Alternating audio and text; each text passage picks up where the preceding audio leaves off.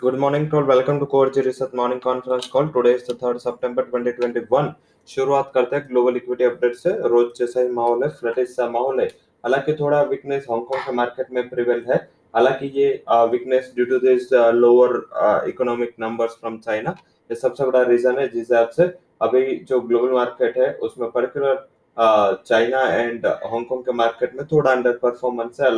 उसके अलावा यूएस के मार्केट देखे या सारे एशियन पीयर्स देखे, इंक्लूडिंग निक्के है, साथ में निक्के के अलावा बात करें तो ताइवान है, कोरिया है, सब में एक ग्रीनरी के साथ ही कारोबार हो रहा है।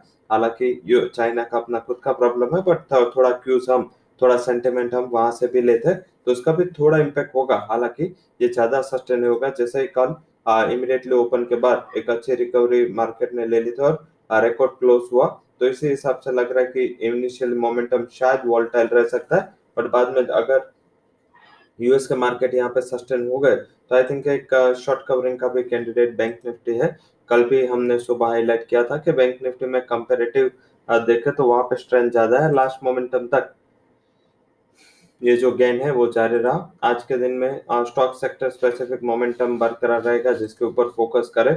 डिप पे कॉल ऑप्शन बाय करके आप इंडेक्स कर सकते हो।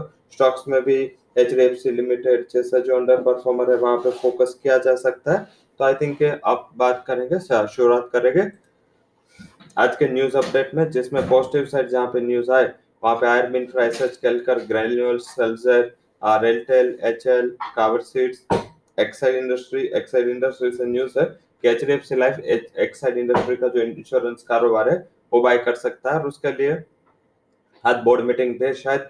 ये बोर्ड मीटिंग फंड राइजिंग के लिए, बट अगर ये एडिशनली न्यूज आए तो एक्साइड के लिए काफी पॉजिटिव होगा। उसके अलावा कावेरी सीड के अलावा Rossari biotech, GOSCL corporation, jewellery stocks, NHPC, good luck India, जिसके लिए जो न्यूज है नतीजा है वो पॉजिटिव है। Negative side PNB housing, MT Educare and walkout and UFO movies, ये चार स्टॉक के लिए न्यूज नेगेटिव है। फंड हाउसेस के जहाँ रिकमेंडेशन है वहां पे doctor Reddy, Nippon Life, HDFC bank, Sunteck realty, Jubilant food, Larsen, Titan, इसके ऊपर फंड हाउसेस के जो राय है वो पॉजिटिव है। Stocks in F and bank, Indian housing finance, साथ में सेक्टर वाइज आज health care, bank, construction, power and auto ancillary stocks है जो पॉजिटिव लाइमलाइट में रह सकते हैं। अब सीधा बात करते हैं आज के रिकमेंडेशंस की। आज के रिकमेंडेशंस में जो हमने बाय दिया है वो बाय दिया है एचडीएफसी को ऑप्शन से, क्योंकि वहां पे शॉर्ट कवरिंग का ये अच्छा कैंडिडेट है और काफी टाइम से कंसोलिडेशन रेंज में, और पूरा ग्रुप एचडीएफसी पे पूरा लाइमलाइट में। तो एचडीएफसी का 2750 के स्ट्राइक का कॉल ऑप्शन बाय करें, 70 के करीब स्टॉप लॉस 58 का रखे, 88 तक ये कॉल ऑप्शन जा सकता है। उसके अलावा बात करेंगे जो इंडेक्स ऑप्शन है, जिसमें हमने निफ्टी बैंक निफ्टी का कॉल ऑप्शन 17,200 एंड 36,900 का बाय दिया है। 17,200 का निफ्टी का 9 सितंबर एक्सपायरी का कॉल ऑप्शन बाय करें, 98 के करीब 28 का स्टॉप लॉस भी लगा ले। टारगेट आपको देखने को मिल सकता है वो है 210 एंड सिमिलर वे में 36,900 का कॉल बाय करें, 280 के करीब 140 के करीब स्टॉप लॉस लगाए, जहां पे टारगेट देखने को मिल सकता है 640 का। तो दोनों कॉल ऑप्शन से बाय करने की हमारी रिकमेंडेशन है।